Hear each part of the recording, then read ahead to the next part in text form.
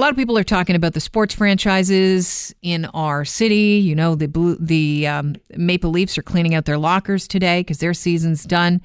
Raptors are doing really well in the playoffs. They're moving on. And the Blue Jays, they're making news because they're calling up the top prospect, Vladimir Guerrero Jr., to the Major League Baseball for a debut this Friday against the Oakland A's. Now, truth be told, and Barry knows this, I don't know much for baseball. So we've got Barry Davis on the line. He is the host of Out of the Park podcast. Barry, not everybody knows a lot about our sports teams. Yeah, we get it. We know we can identify what the Toronto Blue Jays jersey looks like. We've been to a couple of games, but the players, elude us, especially new players. So let's talk about this rookie, and is he worth the hype? Tell us a little bit about him.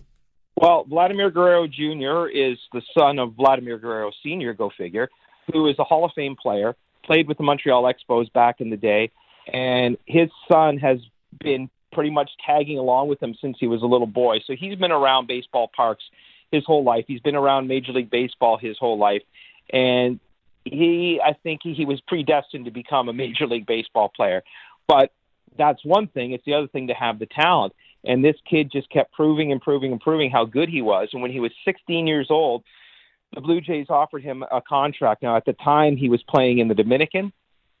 So at that age, the Blue Jays could sign him and have the rights to him and give him a nice big check, but they couldn't have him play any minor league baseball until he was 18 years old. So he was just, a prospect they were keeping their eyes on. But during that time, between the time they drafted him at the age of 16 and where we're at now, he has proven that he could potentially be better than his father. And this is being looked at as one of the most anticipated debuts of a prospect in Major League history. When you say they cut him a check and he continues to play in the Dominican, how much oversight did the Jays ball team do with regard to his training in the Dominican? Did they send people down there to train him? Oh yeah, they have scouts. They have people down there to kind of work with them to help him out, and that was definitely something that, when you sign a kid that young, you want to be able to kind of oversee what they're doing. And teams do this all the time. They see the potential and they just want to snatch them up before someone else does, right? And they're out, they're scouting high schools and stuff, trying to find the next big thing. It's a gamble because you could deal with an early injury. And speaking of, Guerrero Jr. suffered an oblique injury in spring training last month.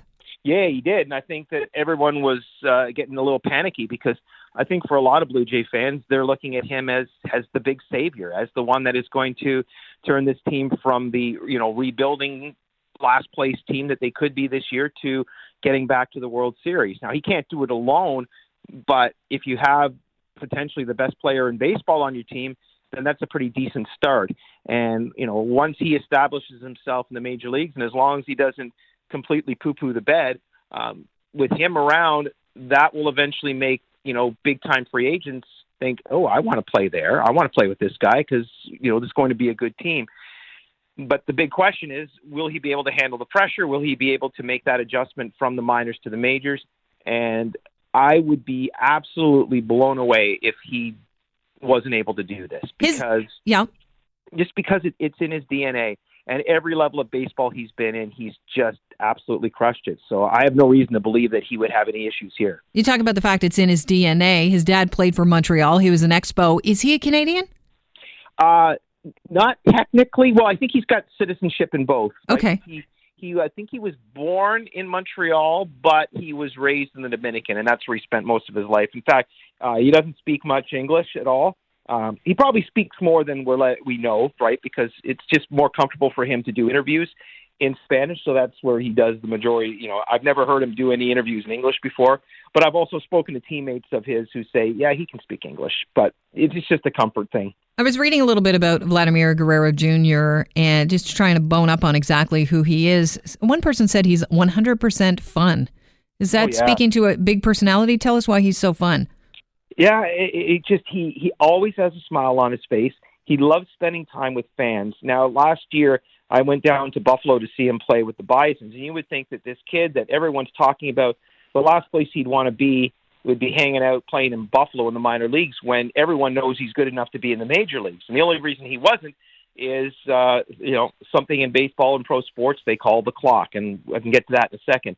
But seeing him spend all this time before games signing autographs with fans and laughing and joking, all of his teammates say he's just got a giant personality. So this is a guy that I don't see him being overwhelmed by anything. All right, so get to you mentioned you were going to refer to something in a second. Yeah. The clock? So in Major League Baseball, when a team has a player, they have control of his rights. So that means he can't become a free agent for a certain amount of years.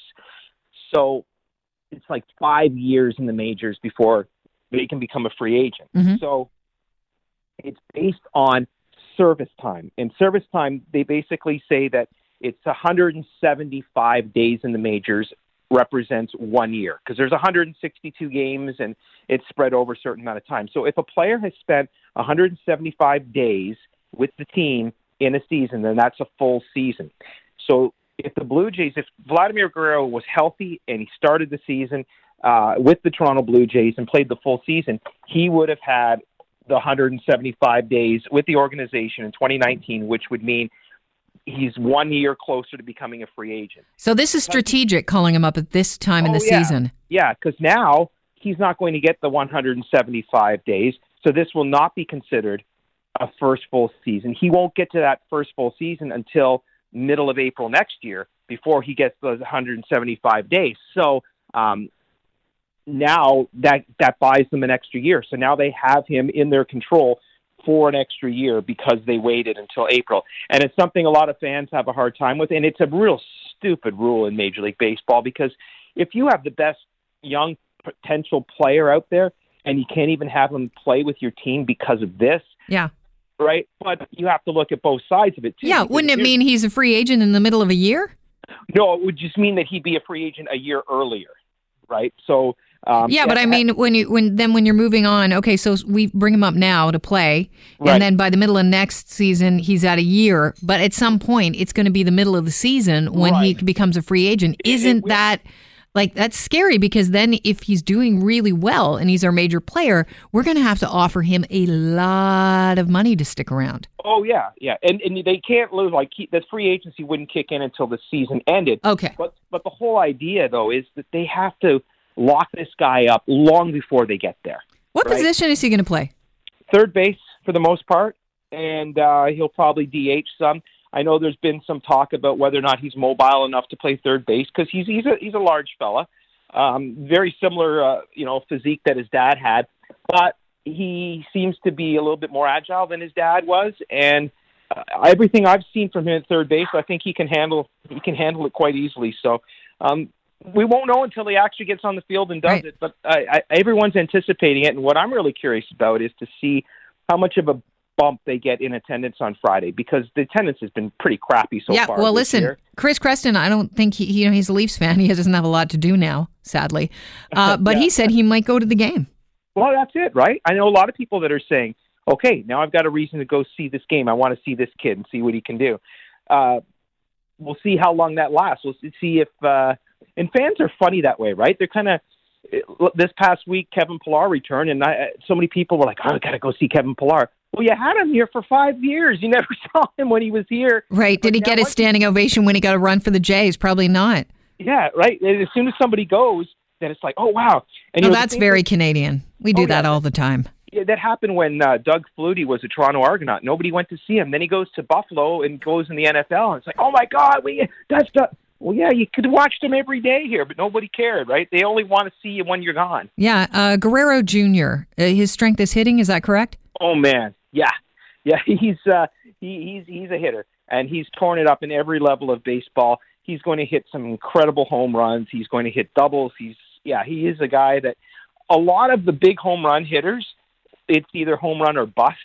That's not the way it's going to be with Vladimir Guerrero. You're going to see him contribute in so many different ways. But yeah, he could potentially be one of the best hitters in baseball. Who knows? It could even be this year. I know you're passionate. This is what you love, is baseball, but you do make it sound quite exciting. And, now I'm thinking, geez, maybe I have to go and watch history being made tomorrow. Damn, I wish I had thought about that years ago. I could have used that as a pickup line when I met my wife. Now he's still working on what's going on? You're working on your pickup lines for your wife. It's all over. You don't have to worry about that anymore. Scratch that off. Yeah. Barry Davis, it's always a pleasure to have you on the show. You bet. Thank you so much. Thanks for being here. You're host of the Out of the Park podcast, and it's everything baseball.